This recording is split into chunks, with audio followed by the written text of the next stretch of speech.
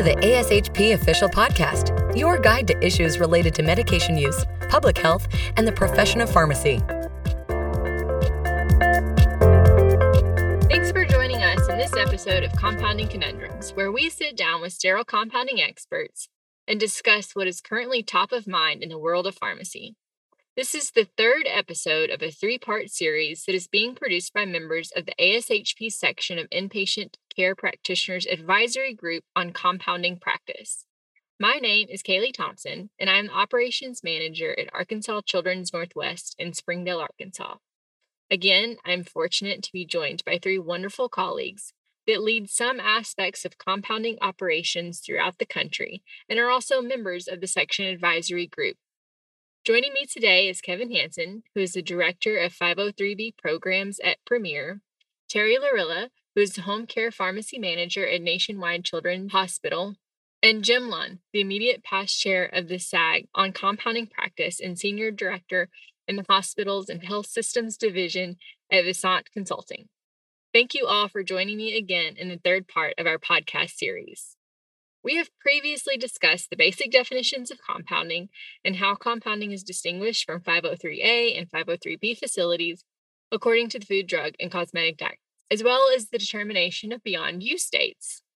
Today, we're going to focus on one of the most significant changes between the currently enforceable version and the upcoming version, the change from low, medium, and high risk compounding to category 1, 2, and 3, and how this impacts BUD.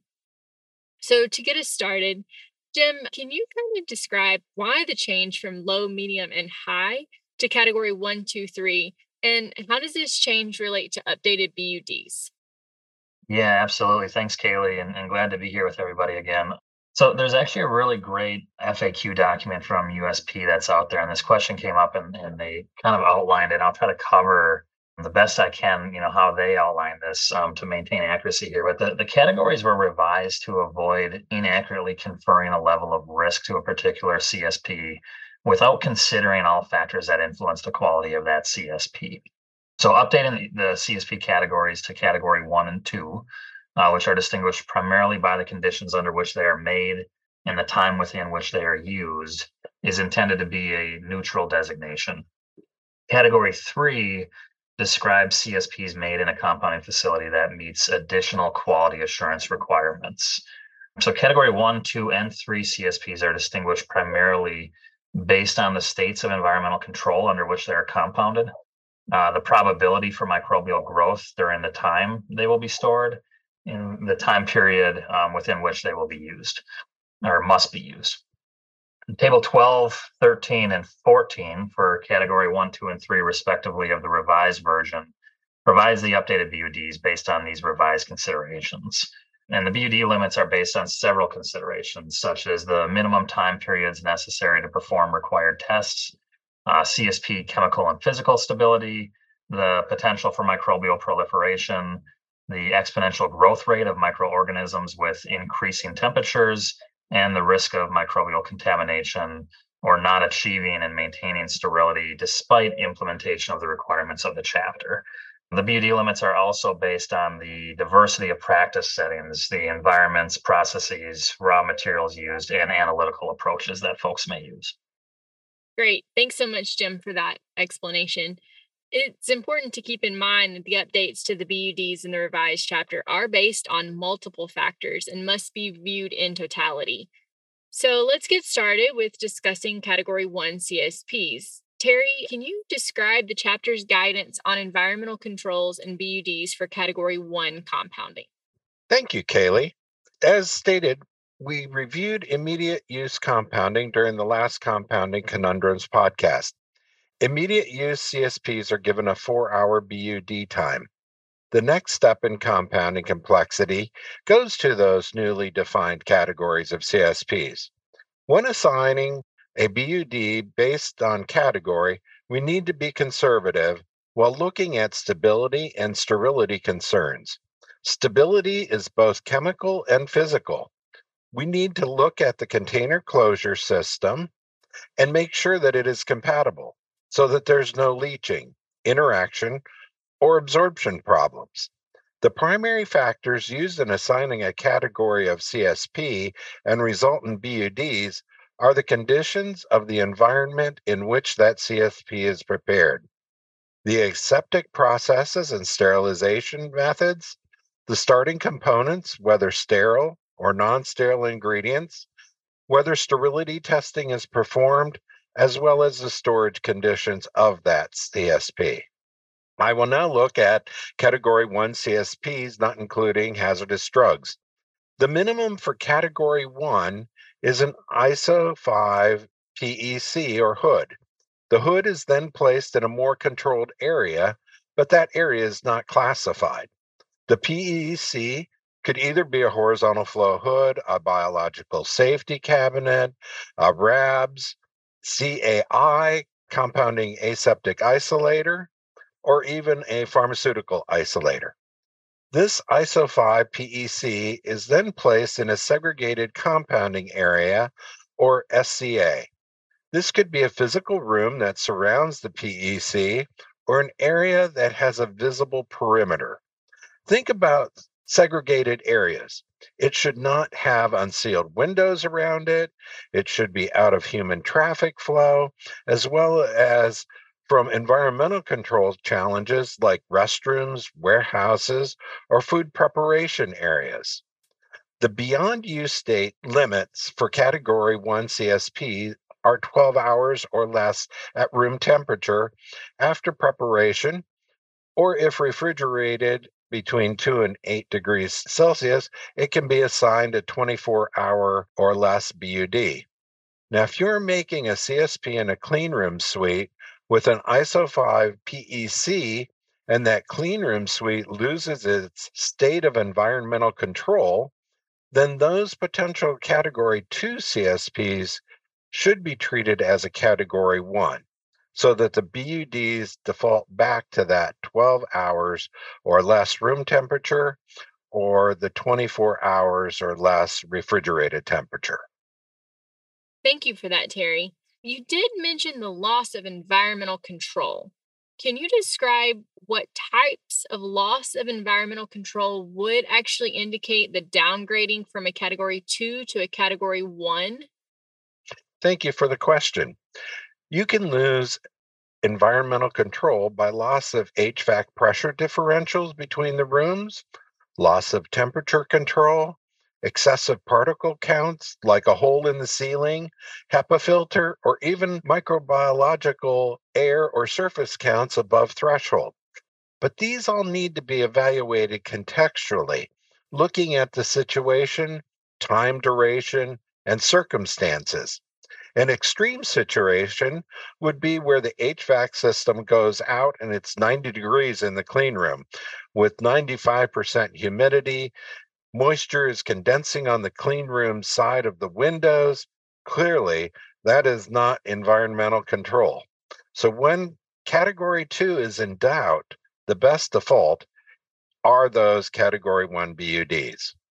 Oh, yes, that would be an extreme situation. But thank you, Terry. The question often comes up as to what is deemed a loss of environmental control. And I think your answer really focuses on the fact that for the chapter, each facility must define that and have written policies and procedures to follow if this occurs. So moving on, Jim, one of the differences between Category 1 and 2 compounding are the environmental controls that are required for Category 2.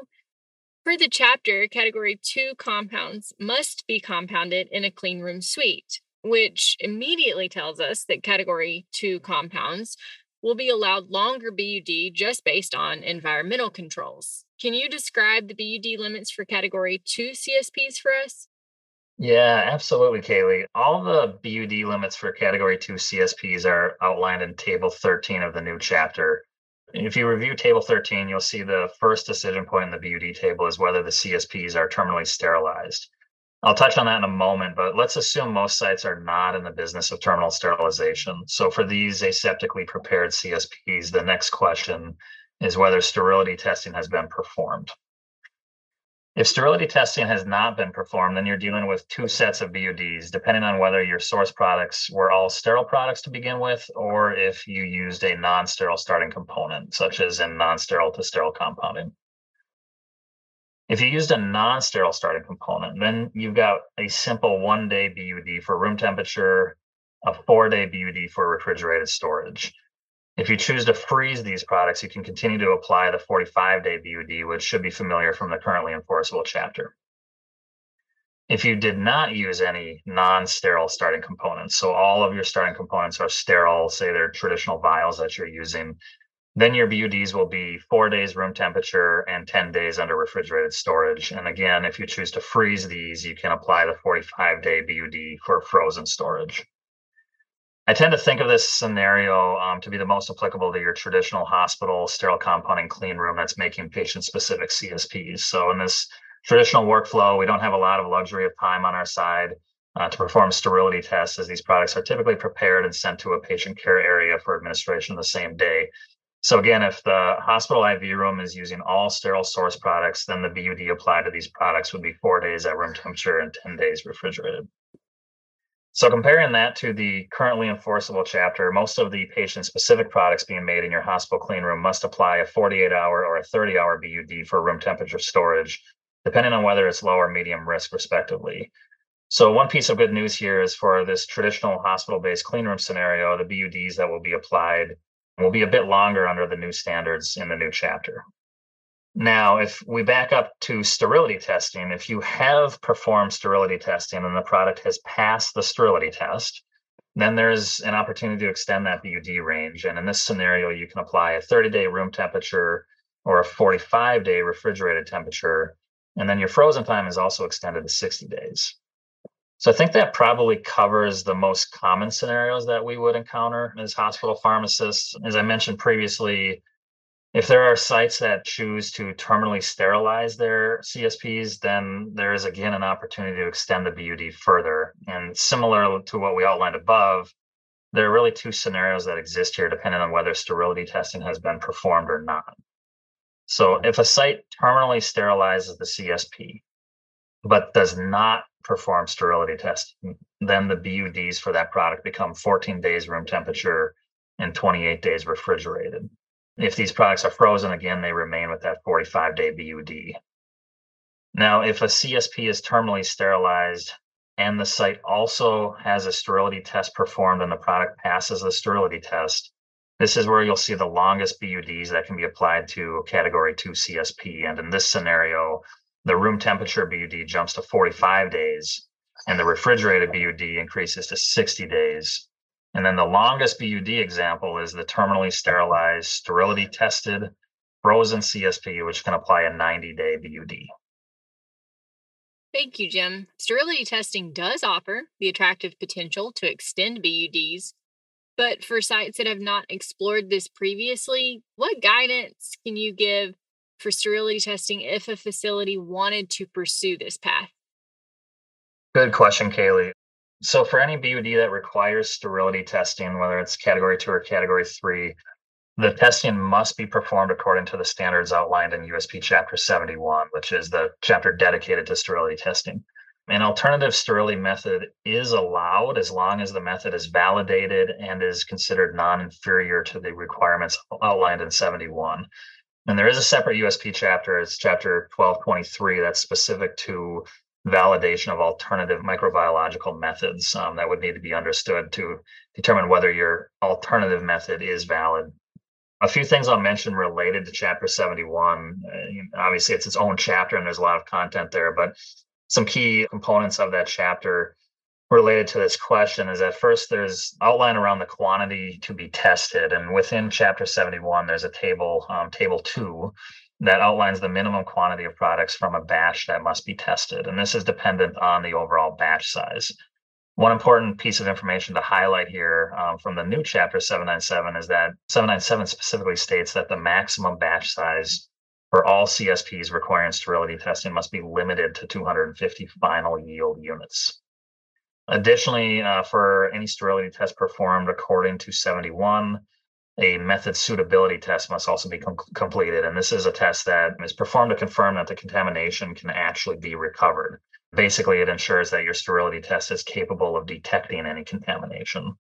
And again, this just kind of ensures that someone doesn't think, oh, I can just take a petri dish from the lab, put some of this sterile product on there and see if it grows anything, we do need to ensure that the method works and that it's actually going to detect appropriately that there is contamination.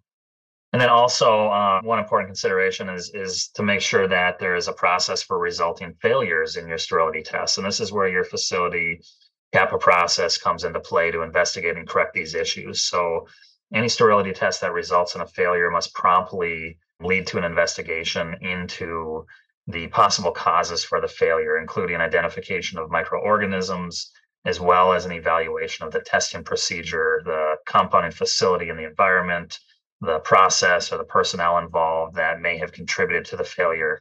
And if the source of contamination is identified, it must be corrected and it must be determined if those conditions causing the failure could have affected other CSPs. All of this, the investigation, the corrective action steps, including recalls if applicable, this all must be documented in your CAPA process. That's great, Jim. I think that's very good information for facilities that would want to pursue sterility testing. Now, previously, you had also mentioned terminal sterilization providing the longest BUDs. I think many of us might be familiar with the filtering process for terminal sterilization, but what does the chapter say to this and how would this actually be achieved according to the chapter? That's a good question and a good point of consideration. I think it's important to understand what qualifies as terminal sterilization and what does not. So, first, and this may be obvious, but terminal sterilization occurs in the final sealed containers. It's nothing prior to that. It's once the final product is in its final container, that's when the sterilization occurs. And within Chapter 797, it's clearly stated that sterilization by filtration is not considered terminal sterilization.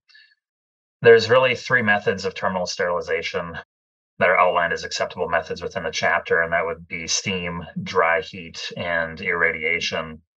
And the method used must ensure that the CSP is sterilized without degrading the actual physical or chemical stability of the product. So the strength, concentration, the purity of the product itself, and it must not degrade the packaging integrity of that final product container. Additionally, the methods selected must achieve a probability of a non-sterile unit of 10 to the negative 6. So in other words, the probability that 1 unit in a million is non-sterile. The probability of a non-sterile unit, if you look in the chapter, you'll see it abbreviated PNSU, is also sometimes referred to as the sterility assurance level. Section 10 of the new chapter 797 contains about 2 pages of information on sterilization and depyrogenation in great detail. So I won't go through all the exact details of each method, but this section of the chapter outlines for each method what the requirements are. It outlines when each method may be appropriate, the method or the requirements to achieve sterility, for example, temperature requirements, pressure requirements, and time requirements if applicable. And it also provides some insight on how to validate the effectiveness of the process by using biological indicators, for example. A critical element to keep in mind here is the absolute necessity to have all of this outlined in your site's standard operating procedures. So any terminal sterilization process you decide to implement in your practice, you must have an SOP that defines the terminal sterilization process and procedures, including the necessary temperature, pressure, duration, load conditions for each process cycle, and the use of biological indicators to verify the sterilization process. Additionally, the SOP must include a schedule and a method for establishing and verifying the effectiveness of the process, as well as methods for maintaining and cleaning the equipment used. And then lastly, the SOP must also include training and competency of your staff on these methods and the equipment.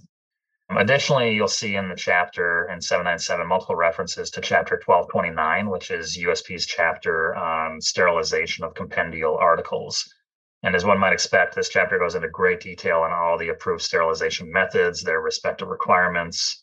If terminal sterilization is something that one is considering to achieve those longer BUDs, becoming best friends with chapter 1229 would be highly recommended as well. Thank you, Jim, for that overview. Last but not least is the newly defined Category 3 compounding. Kevin, could you please give us a brief overview of this category before we get into some of the specific requirements? Absolutely. I'm glad to. So I think it'll be important as we think about where did this ominous category 3 come from, right? So if we look back of, early revisions of 797, we just had a category 1 and we had a category 2, and we did not have that category 3. So through the public comments, there was definitely a lot of things that had come through about the need for extended beyond use states, right? The proverbial extended BUD. And that was the impetus really for the creation of this category 3. So when we think about extended BUDs, we can now translate this in our minds to this newly minted category 3 that we see in our revised USP 797. So there's obviously several different requirements and conditions and things that compounders need to meet, and the environment needs to be set to be able to get these longer beyond use states. But certainly if that's desired by the compounder, making sure that they're compliant with the outline of this section will allow those longer beyond use states, even up to a maximum of 180 days under certain conditions. So that's just a quick, brief background about the intent of category 3, and certainly would be happy to take more questions on that. Perfect. Yes, thank you. So can you describe the potential need for extended BUDs and where that fits into practice, and maybe also what facilities must consider in order to comply with the chapter requirements for category 3? Yeah, absolutely. So really, we think about different operational reasons of why, let's say within a health system, a extended or longer beyond use state than what's permissible within either category 1 or category 2 would be needed. And so we think about, some of these drugs that we put into our anesthesia dispensing cabinets as an example of, needing room temperature storage, and they're drugs that are, when they're needed urgently and maybe cannot wait on, a compound to come from the pharmacy or even a provider to put that together. So having this long room temp shelf life can be very advantageous in certainly the operating room as just an example. However, we look at all of the requirements of category 3, we can see that they're quite extensive. And they're quite extensive because extended beyond use states comes with additional risks, right? So since these extended BUD CSPs are going to be held for a longer period of time before administration to those patients, the potential for harm is potentially increased, right? If we know that we contaminate that preparation and keep it at room temp for up to, let's say, 90 days, that gives a lot of opportunity for those microbes to grow and to really cause harm or even death to a patient. And so there has to be additional quality assurance, and there has to be additional quality control. And that's what we see within the category 3 requirements is exactly that. And so if this is something that folks are interested in, you really got to start by thinking about the environment that you're preparing these in, right? So each of the categories, category 1, 2, and 3, is rooted in the environment. And so the category 3 environment, of course, is your clean room suite, similar to category 2, but there's enhanced requirements for that area. And so we're going to be focusing really on that of the buffer room, right, for where category 3 occurs. You certainly could have a shared anteroom between a category 2 and a category 3 operation. So let's talk about the category 3 buffer room. So even for the personnel that are within there, they need to use sterile garb. They can't reuse the garb. They can have no skin or hair exposure within that buffer room. They need more frequent garbing, fingertip, and media fill testing, even after every 3 months for these types of personnel. For the environment, there's going to be more frequent surface sampling. So that's going to be at the conclusion of each batch and weekly within the environment. We have more frequent air sampling on a monthly basis. And then lastly is about more frequent sporicidal cleaning, which will be weekly in most areas. So that's really the personnel and environmental requirements for category 3. However, we did talk about the risks of the preparation. So there also has to be preparation considerations for these longer beyond use states. So there's some testing of the CSP that needs to be done once per formulation and container closure system. So first and foremost is you need a stability indicating method study, right? It can't just be a potency over time. It needs to be stability indicating. It needs to be able to separate the active ingredient and the excipients from those degradation products. And so you need to have a stability indicating method study. If it's an injection, you need to have particulate matter, either for injections, which is USP 788, or ophthalmic solutions, which is 789, and then that container closure integrity test, which is USP 1207. So that is the ×1 testing if there's no changes. Every batch needs testing, and that needs to be the sterility test, which can be USP 71 or a validated alternative method that we see in USP 1223. And then if you're using any non-sterile starting ingredients or components, we also need to do an endotoxin with that of USP 85. And last but not least, and even similar to category 2, the chapter does require that any beyond use dates that require sterility testing, so that would be all of the CSPs made in category 3, it does have a maximum batch size of 250 units. And really that was driven from some of just the inherent limitations of the sterility test and thinking about differentiation of our environmental controls within a 503A practice setting compared to a 503B or even a manufacturing practice settings. So when all of that is said and done, if we're using only aseptically prepared compounding method, we can have up to 60 days room temperature, 90 days refrigerated, or 120 days frozen. And if we're terminally sterilizing a category 3 CSP, we can go up to 90 days room temp, 120 days refrigerated, and 180 days in the freezer. Thank you, Kevin. That is a lot to process. And I think one thing I definitely picked up from what you just said is there is a lot of increased testing and monitoring required for category 3 compounds. And unfortunately, we're in the age of medication shortages and having to utilize alternative products. So what practical advice can you give for facilities that would like to do category 3 compounding and fulfill all these testing requirements of the chapter? Absolutely. And I would start with to say, does it make sense for our organization? And do we need those longer beyond use dates? That would be the first place that I would look at and to consider, right? Because there's a lot of requirements. Those requirements have, capital and operational costs associated with those. So it needs to make sense for your organization, right?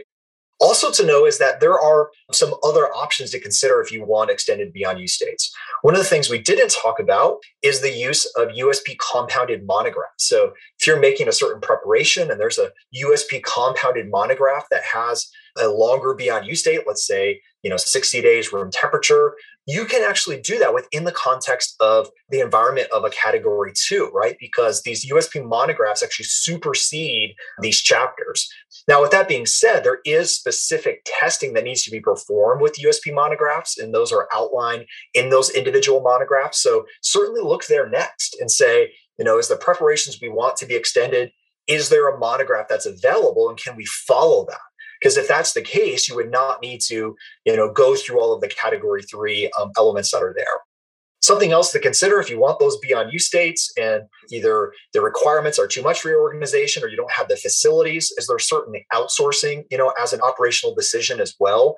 And so really it's starting to look at the products that you're interested in, look at the beyond use dates that you desire, and kind of figure out, does category 3 make sense for our organization? What would it take for us to get there? So those are some things that I would be thinking about as you go through those conversations. Thank you, Kevin. I think that's great. I think that provides some good information some practical information for facilities. So unfortunately, that's all the time that we have today. I want to thank Kevin, Terry, and Jim for joining us to discuss the updated assignment of BUD based on newly created categories and how these apply to current practice. If you haven't before, I encourage you all to check out ASHP's online resources, including the updated Compounding Resource Center. ASHP also has a new Connect community on compounding, which is an online forum where members are encouraged to ask and answer questions related to sterile and non-sterile compounding and also hazardous drug safety. Thanks again for joining us for this episode of Hot Topics in Pharmacy. And if you enjoyed today's conversation, be sure to subscribe to ASHP Official Podcast for more great content.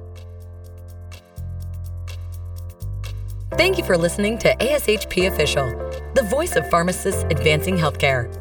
Be sure to visit ashp.org/podcast to discover more great episodes, access show notes, and download the episode transcript.